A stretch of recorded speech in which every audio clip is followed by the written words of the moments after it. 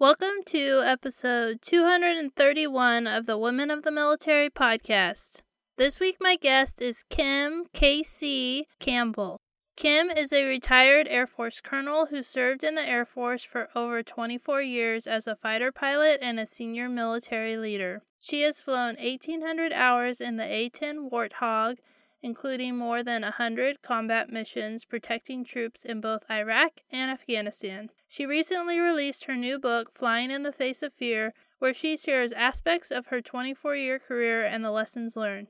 In this interview, we talked about her time in the Air Force and some of the challenges that she faced, and I got a chance to read Flying in the Face of Fear, and we covered a lot in this interview that is not actually in the book, so I'm really excited to share some of her experiences and highlight her story this week. Before we get started with this week's interview, I want to remind you that you have the opportunity to listen to Women of the Military podcast now on Reese Across America Radio twice a week. That's Fridays at 7 p.m. Eastern and Saturdays at 11 a.m. Eastern. And you can listen on iHeartRadio, the TuneIn app, or Odyssey. And now with that out of the way, let's get started with this week's interview. Welcome to the show, Kim. I'm so excited to have you here. Thank you so much for having me. I'm excited to be here. Yeah, and we're here because I got a copy of Flying in the Face of Fear, and I really enjoyed it, and I'm really excited to talk to you about your experience in the military and beyond. That's awesome. I hope you enjoyed the book, and it's exciting to kind of share some of those stories. I think what I've realized throughout my career is that so many people share their stories and their lessons learned, their experiences with me, and I realize how much it had an impact on me. And so the book is a little bit about giving back and sharing stories and lessons learned with others. Yeah, I really liked your vulnerability of sharing really hard things, that a lot of things that people don't really want to talk about, like motherhood and even Flying in the Face of Fear. I mean, the title, you talk about fear a lot, and I think you just did a really good job of showing the humanity of who you were and just really deep into the emotions of the experience, which is why I think the end points of at the end of each chapter you talk about the lessons learned, they hit home because we had so much of your story. So I thought it was really good.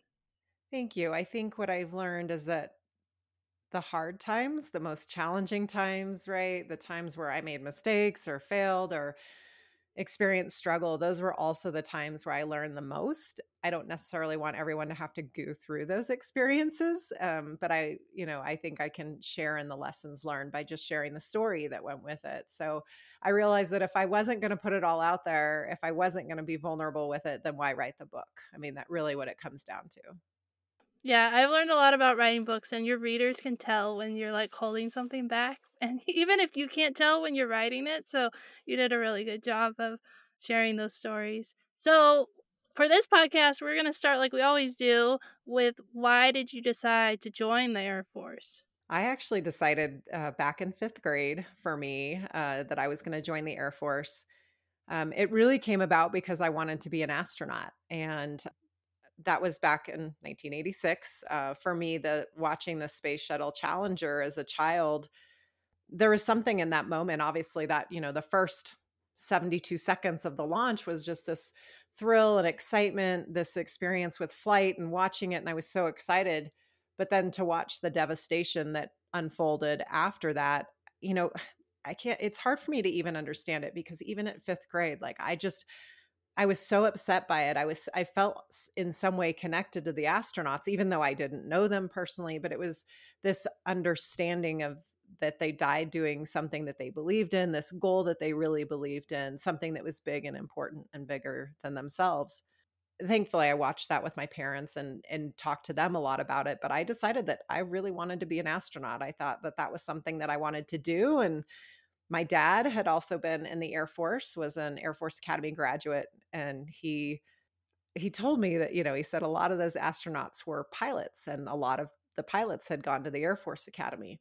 But I don't think when he told me that he had any idea or belief that that's actually what I would go do. But that's when I decided. That's when I decided I was going to go to the Air Force, become a fighter pilot, and then ideally someday go off to be an astronaut. And did you kinda have the idea that you were gonna attend the Air Force Academy when you had that idea, or did you not have that figured out yet? No, that was part of it. That was all part of it. I After talking to my dad, I decided, that I was gonna go to the Air Force Academy. And honestly, going to the Air Force Academy for me was like, I don't think I really knew what I was getting into at that age, and I mean, it took me a long time to figure out, like, I just wanted to go to the Air Force Academy and become a fighter pilot. Like, this idea of commitment to service was there, but I don't think I really grasped it. I don't think I really understood the significance of what it meant to serve until I got there, until I took the oath of office, until I started realizing what this career was that I wanted to go do. I think over time and over my 24 years of service, obviously, the commitment to serve really meant something more than just going to the Air Force Academy to become a fighter pilot. Yeah, and I really liked how in the book you talked about like, you were really detailed in that experience about how you kinda had to, like, shift your focus in, like, high school to get, like, the fire underneath you so that I mean, getting into the academy is tough, and it was interesting to hear how, like, you kinda, like, changed everything and you set that goal and then you accomplished it, and then and then I guess I really want you to I'm like, "Should I share it or should we wait for the book?" But, like, at first you didn't get into the Air Force Academy, right? Yeah. Yeah, I mean, it's hard to get in. It's a very competitive school, and I did everything I could. I mean, like you said, I flipped a switch. There was something that happened when I made that decision. I just completely switched. I was so focused on school and getting good grades and my SATs and athletics and you name it. And I felt like I had done everything that I could. And then to get that initial rejection letter, which was like devastating. I mean, it's when you pour everything that you have into something and then essentially you're told, these are my words, it's not good enough, right? And the letter was nicely worded and said it's a competitive process and please try again next year. But I kind of read it as, you know, thanks for trying, but not quite good enough. And that was really hard. But I also think that learning from that and having kind of that initial rejection and failure really taught me about perseverance. And, I could have quit then. I could have decided to go somewhere else, but I didn't want to. I mean, that my heart wasn't in anywhere else. And so I just really committed to getting in and writing the Air Force letters every week to let them know that I had worked harder, I had done something new. Eventually, that I finally took the ACT instead of the SAT, which for me was a game changer in terms of my scores. But it was this idea that, like, if you really want something, you gotta go after it, and sometimes you are gonna face rejection, you're gonna be told no, and if it's something that you want, then keep after it.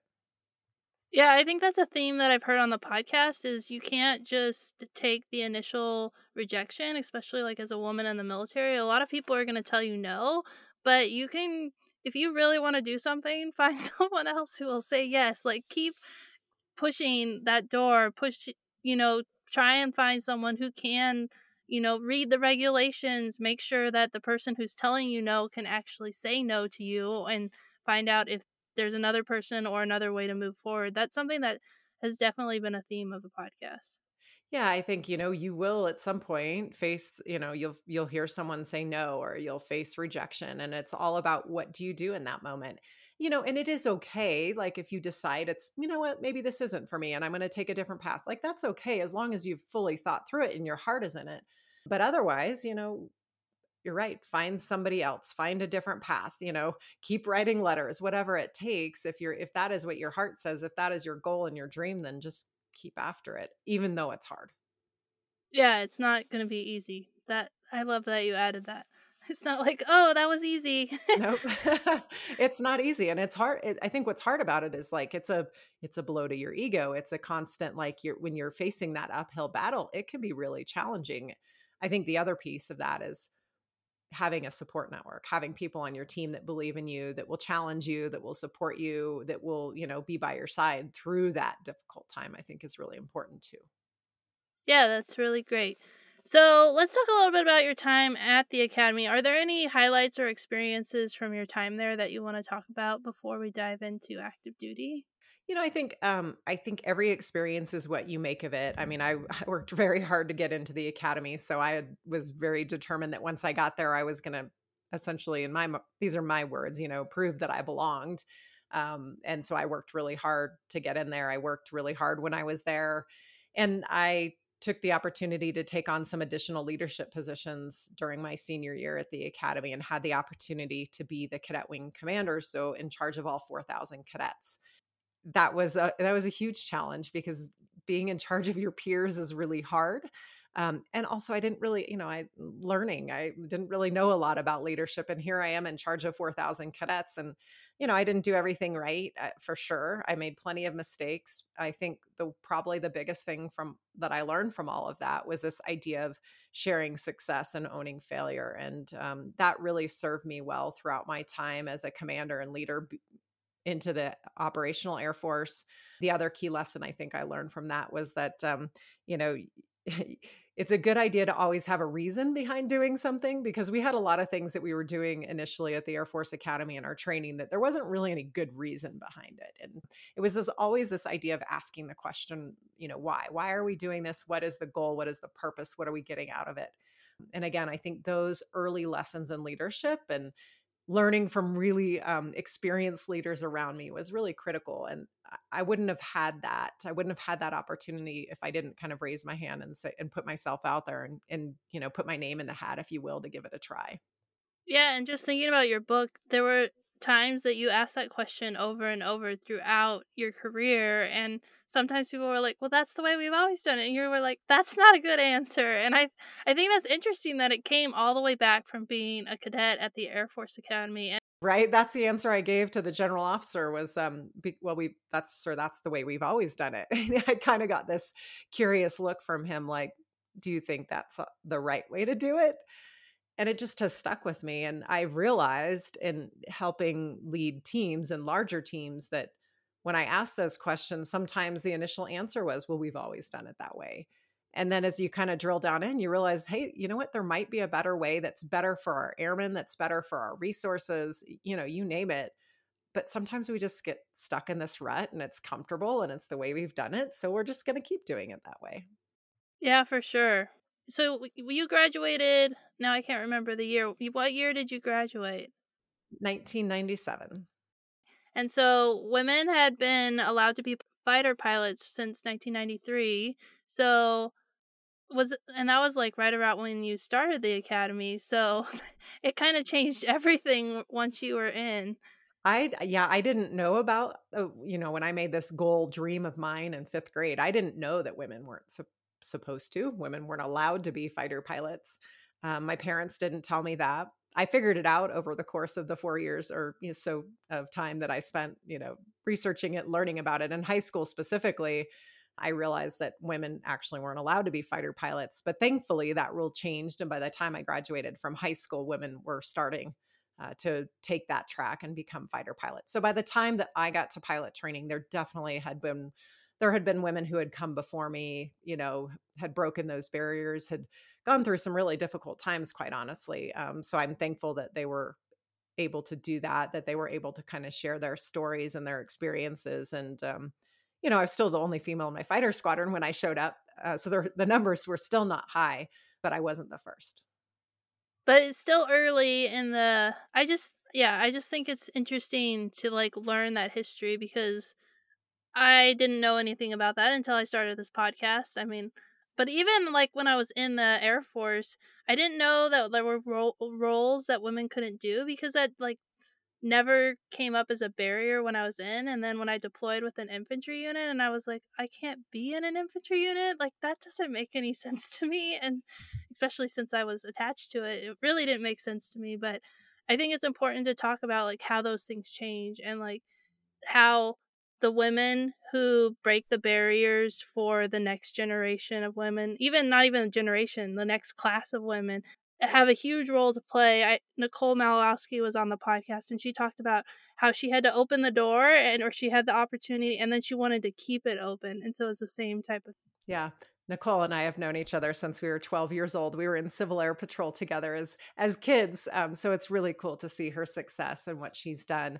And I completely agree with her. I mean, I will tell you that when I went into my fighter squadron, knowing that I was going to be the only woman, the only female fighter pilot anyway, I really put a lot of pressure on myself because I felt like if I did something wrong, if I made a mistake, if I failed, then I would close that door. And it was just, that was the pressure I put on myself. That wasn't necessarily pressure that other people put on me, but that's how I felt. And so I just decided that I was going to go in, I was going to be as credible and capable as I could in the airplane, that I would work really hard. And I was just hoping that that would be enough. And it was. I mean, the guys in my squadron, I realized I knew many of them from my time at the Air Force Academy, and they really just became my brothers. I mean, they looked out for me. I had proved that I was capable in the airplane.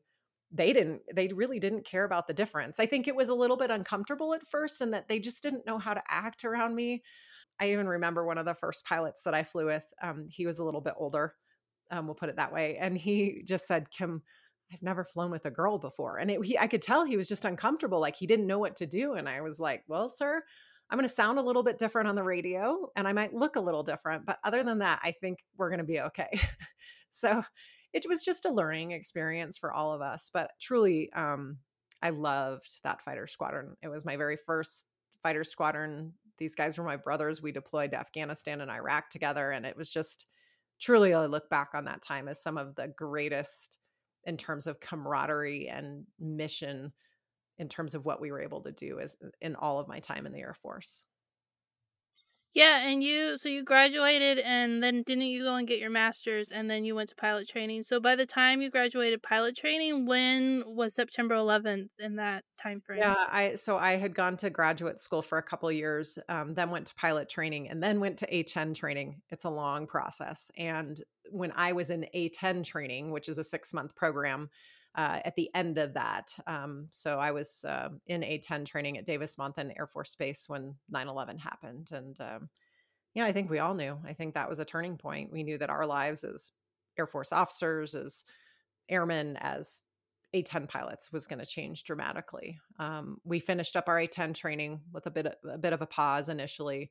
Finished up our A-10 training, and I moved to Pope Air Force Base to join the 75th Fighter Squadron, and that was late December of 2001. And we deployed a couple months later for Operation Enduring Freedom in early 2002. Yeah, so let's talk a little bit about your time in both Iraq and Afghanistan because you deployed like back to back. Like there were so many deployments and so many different experiences. So we don't need to talk about all of them, but I know that there are some like key stories that you highlighted in the book, and maybe there's more stories that you want to share. So can you talk about what that was like to be on that high ops tempo deployment? I think it was initially exciting, right? It was everything that we had trained to do. We didn't want to be left behind. Especially after 9/11, it was like we knew we could make a difference. We knew if the troops on the ground were going that we wanted to be there because we knew our role. We knew we could make a difference. And so initially it was kind of this excitement of going to deploy and do what we've been trained to do. I will tell you that first initial mission to Afghanistan, our deployment there was actually very quiet. I mean, by the time we got there, it had really quieted down and we did a lot of convoy escort. It was almost, eerily quiet. We would do a lot of just being overhead of convoys. Initially, it was a little frustrating, if I'm honest, because I think we felt like we weren't doing anything. And then after we talked to some ground troops and, after one mission where we had a convoy that didn't have a qualified controller and just, there was this fear of ambush and IEDs weren't a thing yet, but, there was just fear of being ambushed and being out in this really difficult terrain. And we kind of got the feedback, hey, just by being overhead, like you make a difference. Like it gives us confidence in what we're doing. And that changed my perception completely in terms of what we do in our mission set. So that first deployment was very, very quiet, in terms of being an A-10 pilot and supporting troops on the ground. It was, we were busy, we were constantly flying, but very little ordnance was dropped. It was all about being overhead. But that mission and that deployment ended, and then we turned around very quickly because of what happened in Iraq. And hard to believe that's been 20 years. That we turned from that mission, and it was the same thing. We wanted to be there. We wanted, once they said we're going to send a fighter squadron to Iraq, it was like send us. We want to be there with the troops on the ground. And it didn't really matter at the time that we had already just gotten home. I was married at the time, and my husband was also an A-10 pilot. So he understood completely, and we were happy to go. I guess we were thankful that we were chosen to go.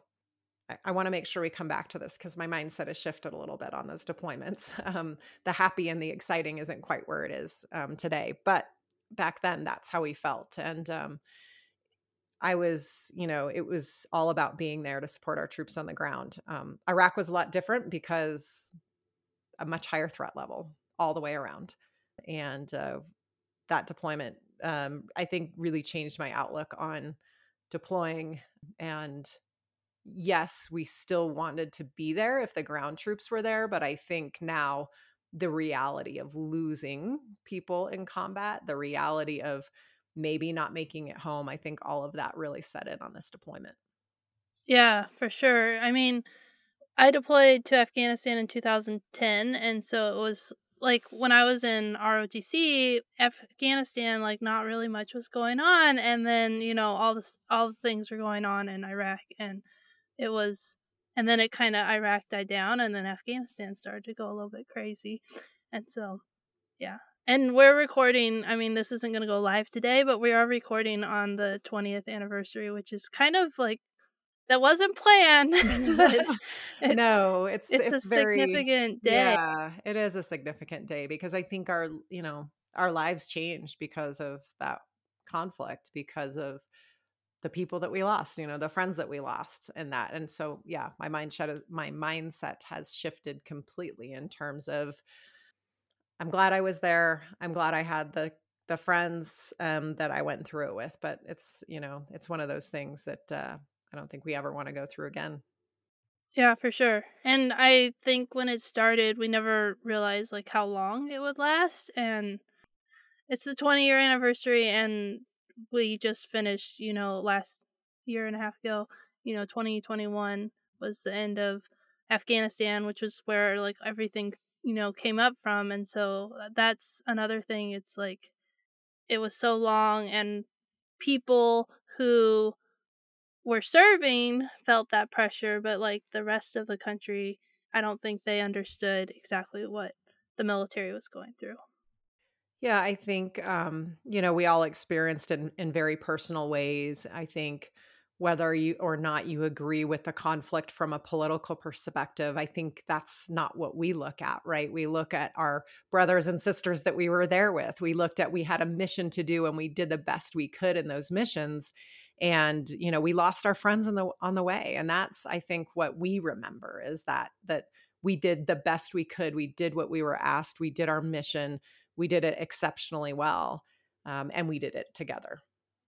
Yeah, and in the book you talk about, I mean, you face danger, and I told you before we did the interview, I was on the ground, and like there were pilots in the sky and they felt so safe and I felt so, like close to danger, but you had a lot of like different, not just like, I mean, you got shot at and like you had to, that was a crazy story, but you also like the danger of flying just like spatial, is it spatial D, like I had a friend who died in an F-16 plane crash from that, and so when you were talking about that, I was thinking about what he must have experienced when you were talking, that really hit home because I think sometimes we think about like fighter pilots and it's so cool, but it's also really dangerous. Not even just like being in war adds extra danger, but just the danger of like flying, and there's so many things that could go wrong. So, can you talk a little bit about that? Yeah, I think, in everything that we do, there is risk. Realized, very quickly that a lot of our risk, I mean, we lost pilots in training just as much as we lost them in combat during, my time. And that was always really hard. We lost pilots to spatial disorientation. We lost pilots to various things in training. And that, that's hard because that's, you don't think of those things happening. But I think that being said, we always tried to learn from every experience along the way. We do operate in this high risk, high stakes environment. But I think, especially like as A-10 pilots, I feel like our ground troops are the ones out there really doing the work. And we're a support asset. And we know that you all are putting your lives on the line. And so we are going to take extra risk to help ground troops out. I mean, it's just that's our mindset. That's our mission. So when we hear troops in contact, when we hear, danger close, anything like that, where troops on the ground need our help, they need it quickly, like we are going to take that extra risk. And, that risk could be the terrain, it could be the weather, it could be getting shot at, it could be all of these things. But that's what we train to do, is take that additional risk. It's calculated risk. We understand what we're doing. But when the ground troops say troops in contact, it's like, it's a flip of a switch for us. Like now we know it's critical that what we do matters, and we need to get in there quickly, and we are going to accept additional risk. I mean, I just remember whenever there was, like, trouble, we the pilots would show up, and then they would, like, disappear, and it was always it was so nice to have that as, like, a backup and something that we relied on. Luckily, we weren't in very many tight spots, so it wasn't too often, but even, like, knowing while we were on the ground, even if there weren't there wasn't close air support, because we never really had it on our missions, but knowing that if we did get in a place where we needed it, it was there, and just hearing, like, you guys being on alerts and, like, you guys were eating and you were like, "We gotta go," and you didn't even have time to put because, I mean, that's I just it was really eye-opening to read about that experience as a Yeah. ground troop. Those alert missions were always very interesting because it was like you never knew. I mean, and it was at a moment's notice. Like you said, we could be in the middle of at the chow hall and we're like, we're out. It was, you never knew what it was, and you'd get as much information as you could as you're making your way out to the airplanes. And then it was just like, here's the coordinates, go, here's a frequency, go. And it was, you'd show up and you didn't really know necessarily what you were going to find. I mean, was it a huge firefight? What was it? What was the situation? And that really taught me a lot about being flexible, but being prepared for anything. Just that preparation that we put in advance was so critical because it was this whole unknown that we were always facing. Yeah, and so you and your husband were, like, deploying back to back to back, and then you kind of were starting to get higher up in your careers, and is that when you guys were thinking, "Oh, let's start our family"? Because I thought it was interesting that for a long time you guys didn't have kids. My husband and I waited 5 years, and people were like, "Why aren't you having kids?" I'm like, "'Cause I'm in the Air Force, I'm busy." Yeah. Like We waited 10 years. And a lot of that was because of, 9/11 and the constant deployments after that. And we were just not in a good position to be parents. So we waited for a long time, I think, until we were ready, until we felt like we could be good parents. Although I think you could potentially wait forever if you on that one.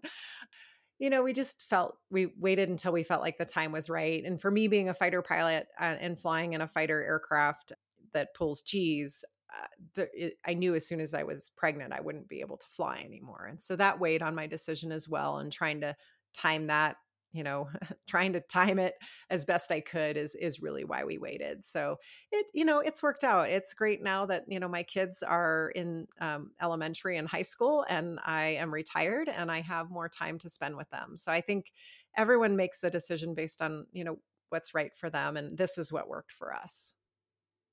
yeah, that makes sense, and I agree. I think you can wait and wait and wait, and you're never actually ready. You just have to kinda, like, take the leap of faith and hope that it'll all work out. Yeah, hope that you do all right.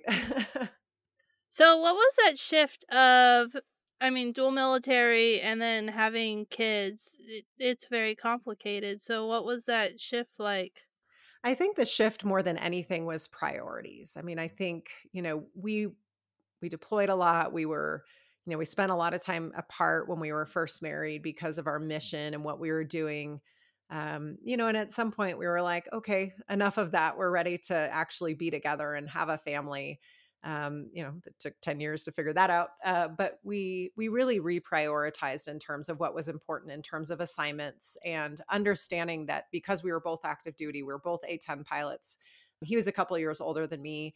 So there, we were just sometimes at different places in our careers, but we understood that we would have to make some sacrifices. And so I think we each made sacrifices along the way. We always talked about the assignments, and it turned out as like, you have these great assignments in your mind of places that you want to go and they'd be really great. And what we decided was what was most important is that we were together.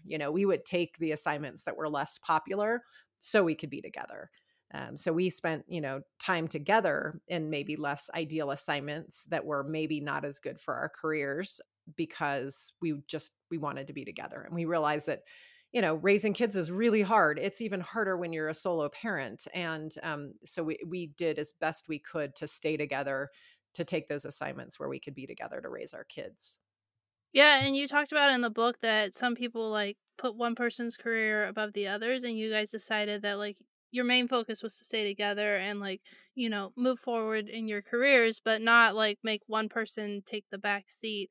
And so I thought that was really interesting because that's the advice I was given as a cadet because I was married, or I'm still married to someone who's in the military, and we were dual military. And they were like, at some point, one of you is going to have to take a back role. And I like that you're no, that's actually not true. You can make it work. Well, we it was all good intentioned advice, right? When people told us that. It was based on their experience, which is what advice is, right? So it was based on their experience and what they had seen, and it was like we just kind of acknowledged when they were like, one of you is going to have to make a decision. And I honestly always felt like it was me, that they were looking at me going, at some point you're going to need to support your husband. Part of that was he was more experienced, he had been a weapons officer, so, and he was a little bit older. So it was just kind of the natural progression. And I think, we both talked about it. We were like, could we get out? Could we go to the reserves or guard? What could we do?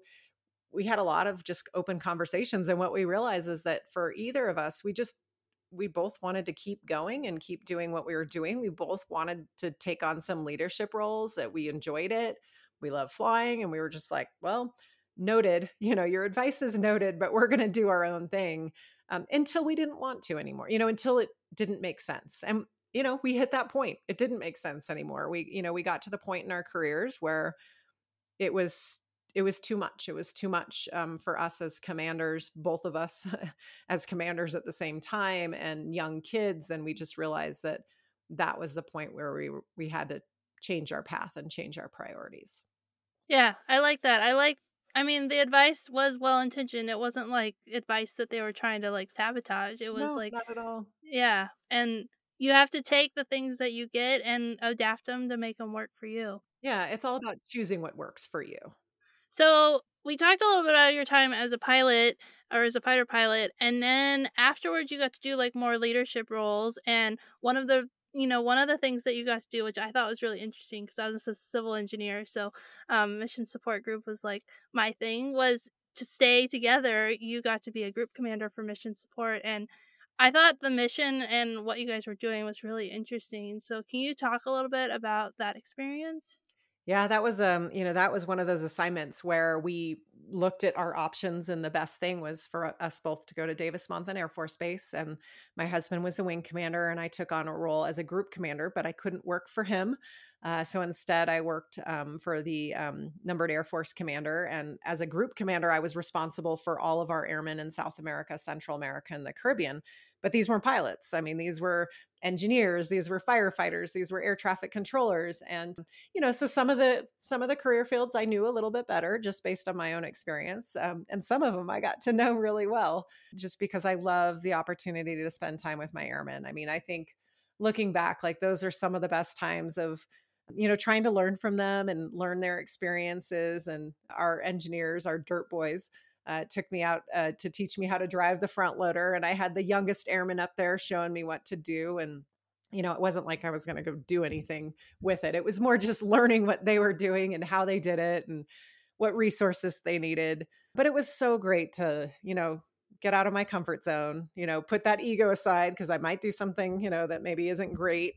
But I learned so much just by getting out, walking around. I mean, I got to go in the burn house with my firefighters and got all suited up. And moments like those, when I look back on my time in command, those to me are the best times of just spending time with my airmen, out of the office, learning from them, hearing from them. I really learned a lot, I think, personally and professionally both. Yeah, for civil engineer officers, we spend a week at Tyndall, our last week of our like tech school training, and we get to go and like learn all those things, like learn how to use a front end loader, learn how to like, back up a semi truck, and we got to go in the smokehouse with the firefighters, and it was so much fun to like learn all that stuff. And then it really helped as like an officer, like I was at the shop and they're like, "Can you drive that thing?" And I was like, "Oh yeah, I did actually learn how to do it." And my friend, he was like, the airmen were like, "Whoa," just because they like didn't expect me to be able to drive a front end loader, but because I had gone through that training, they were like, "Oh, she actually knows what's going on." And so I really enjoyed hearing about that because it just reminded of me when I was a second lieutenant getting to do those It's things. a good reminder for young officers to get out of the office, get out of the email, just walk around, talk to your airmen. Like, and I mean, this honestly is for any career field and any leadership role, because you got to get out and walk around and like find out what people are doing, find out what their struggles are, like where are their pain points, what can you do to help. And you don't learn that from behind a desk. You learn that out talking with them on an individual level, like just really getting to know people on a human level. I think those, to me, that's where I learned the most. That's where I got really understood what was going on in the unit. Yeah, and the airmen love it when you're out there and they can see you and like, and they just get inspired. I mean, I had such great conversations with airmen who are considering like, becoming an officer, and like they could ask me questions cuz I wasn't behind my desk. I was actually out, you know, I wasn't helping them because I'm not very helpful, but just being there and able to talk to them and hear about their experience and learn about what they were doing. It was so. I know that you guys were thinking about getting out of the military and then something came up and you ended up going somewhere else. But is there anything before that that you wanted to talk about? No, I think I think this is something every military member at some point in their time, whether it's short or long, faces this question of, do I stay in or do I get out? And we thought about it many times over our 24 years for me and 25 years for my husband. I mean, we thought about it, at the 10-year point when our commitments first came up. And it was just this constant analysis of like, were we enjoying what we were doing? Was it, were we enough that we wanted to stay in? And when it was always a little bit of a struggle of between kind of this personal life, professional pull, and how do we make it work? But yeah, we finally hit the point at later in our careers. It was after I had done group command and my husband had done wing command. And it was just, we were exhausted. Our kids were tired. It was just, we hit kind of a point where we loved the jobs that we had, but it was taking its toll on our family. And that's when we decided that it was time. It was time for us to retire. And we talked about one of us staying in or one of us getting out. And we just realized that we felt most comfortable with the decision for both of us to get out, that it was just what felt right. And so we made the decision to retire, and then and then the Air Force pulled us back in a very positive way. The Air Force Academy, the commandant reached out and asked, said, I heard you're thinking of retiring. Can I ask you to reconsider if you could please come back to the academy and help with this, the next generation of leaders? And how do you turn that down, right? It was an opportunity for us to do what we love, to do something we were passionate about, and keep our family together. And so we stayed another few years. And then we both decided to retire again after that 2 years. And then the superintendent at the Air Force Academy asked if I would stay an extra year. This was about 10 days before my final out processing appointment. I mean, I had done everything. I had done all the medical, I'd done all my paperwork. I mean, we were so close. And he asked if I would stay to be the director for the Center for Character and Leadership Development at the Academy. It was like the one job I would not turn down because it was this great opportunity to spend a year again doing something that I was very passionate about and helping to inspire and teach this next generation of leaders. So I said yes after much deliberation, quite honestly. I mean, it wasn't an easy answer. I think part of it was because I had made a commitment to my kids. I had talked to my kids about retirement and that it was happening, and they were excited. But it was also COVID. And I talked to my son, who was, I think, 12 at the time. And I remember, just sitting down to talk with him and say, here's what the 3-star general asked. What do you think? And we talked through it. And he said, Mom, I think it sounds like a good job and you should take it, but for only a year, only a year, so that when COVID's over, we can go do all the things we've been talking about doing as a family. And so I kept that commitment to him, even though it was hard. I mean, it was still hard to make that decision. And and walk away from it all. But it was the right decision for my family. And I've learned that you can still give back and you can still serve even outside the military as well. Yeah, I love that story of including your kids. I mean, when they're itty bitty, obviously you can't talk to them about it, but as they get older, having those conversations, like talking to them. We just moved recently, and we've talked about like how hopefully this will be the last assignment and we don't have to move. And he understands because he's had to say goodbye to friends, and like he understands the sacrifice. And instead of just, hiding that and not talking about the future, we talk to him about like what's going on, what's the plan for the future, and all the different things that happen. And even like some of the trauma from my deployment has come up in negative characteristics. And so I've talked to him about like why mommy does some of the things she does, and we have like these really grown up conversations, but they're conversations we need to have so that they can understand like why, not that it's healthy for me to do, and I'm working on that, but to be open and honest and share about what's going on so that they can know, and just be part of the conversation. And so I think as like moms and dads, it's really important as your kids get older to bring them in to the conversation so that they can understand and be a part of it. Yeah, I think, we were told so often in many of our discussions about whether to stay in or retire about, their people, this kind of the standard response was kids are resilient, they'll survive. Kids are resilient.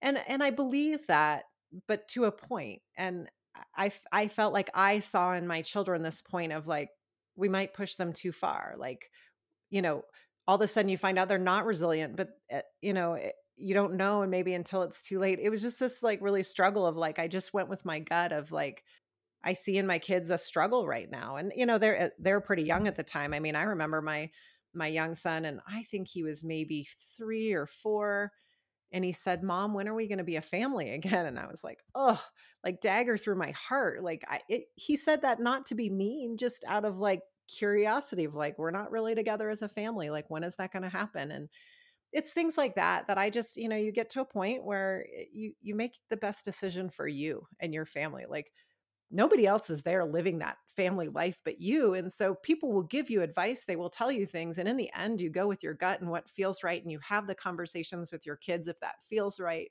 And, I do believe our kids can teach us a lot of things. And so sometimes having those conversations with them can really help us make decisions and help us really see what's most important. And I love that you talked about like you have to do what's best for you and your family, and like no one else is walking your life. So I mean, they can give you all the advice in the world, but they're not you and they're not in your situation, so you do have to do what's right for you. But I also, we kind of jumped over the academy. I just wanted to talk a little bit about what it was like to be back with the cadets, especially during COVID, which is a really hard time. I mean, for all of us, but especially, I mean, at the academy, I know that there was a lot of challenges that kids faced. Yeah, it was so great to go back, honestly. The academy is one of those experiences like that's a one-time good deal. Like it was really hard. I didn't ever want to go through it again, but I mean, I wouldn't change it for the world. I mean, I met some of my best friends there.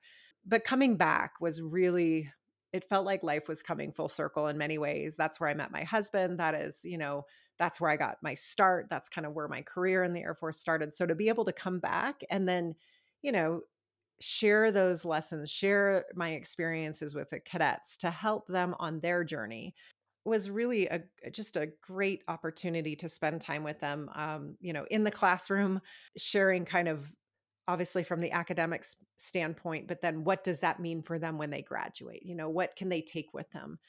So I really enjoyed the opportunity to give back, to share what I've learned along the way. It was, for me, when I stopped flying the A-10, it was really hard because that had been like my why. That was my purpose and my passion for almost 20 years. And to stop that was hard. But I found that coming back to the academy, like this whole new passion and purpose of giving back to the next generation and of influencing and teaching was really powerful. It was just such a great experience. And so I really enjoyed it. That's why I stayed that extra year as well. But I had the opportunity to fly down at the airfield and teach cadets how to fly and get them excited about aviation, or have them realize that it wasn't what they wanted to do and find a different path. And that is okay too. But it was really, for me, life came full circle, to give back a little bit in a way that so many people gave to me. Yeah, I love hearing that. And I love to, like, it is really hard to get out of the military. It doesn't matter if you've been in for 4 years or 25 years, like getting out there. I felt a lot of the same emotions that you talked about of like, what am I going to do now? Like, and then you're like, oh, there's my whole life. There's so many other things that I can do. And obviously, I'm really passionate about giving back and I'm sharing our stories. And so that really resonates with me. And so I really appreciate that. Yeah, I mean, it's a gift in many ways, the people that were willing to share their stories with me, and they shared stories that weren't always positive, right? Where they did things wrong or it didn't work. And that vulnerability and having the courage to be vulnerable in that, I think, is huge.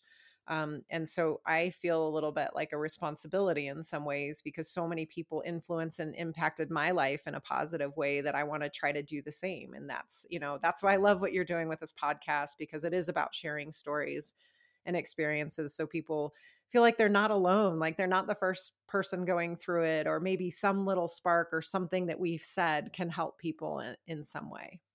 For sure, and they can go get your book if they wanna hear more. Yes, they can get the book if they want to hear more. I mean, I would obviously love that, but also to be able to reach out. Like I love when people reach out through, usually through social media. LinkedIn is a big one, but just to ask questions and, just I, so many people answered questions for me along the way, and so I love to be able to give back in some way. So please reach out if you're listening and you have a question that we didn't cover.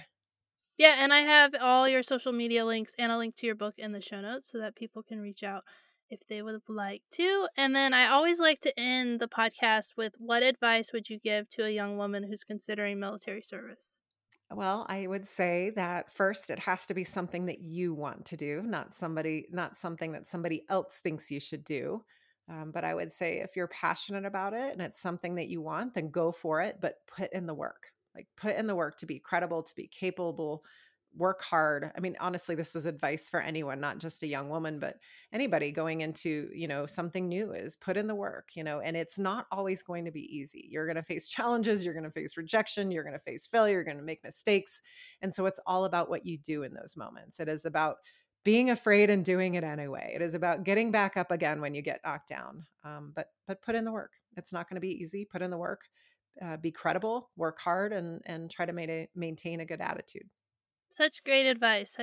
I mean, the fact that you mentioned over and over, like, it's not just because it's not easy doesn't mean that it's not the right thing. I think sometimes people are like, oh, it's really hard. It's like, yeah, it's supposed to be. It's Yeah. not supposed to be easy. That doesn't mean that you shouldn't do it. Yeah, absolutely. I mean, sometimes the hardest things, the most difficult things are where we gain the most, and we grow the most, because we've realized that we can overcome hard things, that we can do hard things, and it makes us better and stronger for it in the end. Well, thank you so much for your time. I really enjoyed getting to have you as a guest. Yeah, thanks for having me. I appreciate it. Thanks so much for listening to this week's interview. I'm really thankful that you took the time to listen to this episode, and I wanted to tell you about 2 resources that may help you in your journey of military service. And so the first is my new book, A Girl's Guide to Military Service, which is available at the link in the show notes on Amazon and Barnes & Noble. You can go check it out. It's A Girl's Guide to Military Service. It's meant to help you answer all your questions about military life and give you a firm foundation for the start of your career. And if you're looking for mentorship or want to be a mentor, please check out the Women of the Military Mentorship Program, which is also linked to in the show notes. You can sign up to be a mentee or a mentor. Thanks so much for listening and have a great week.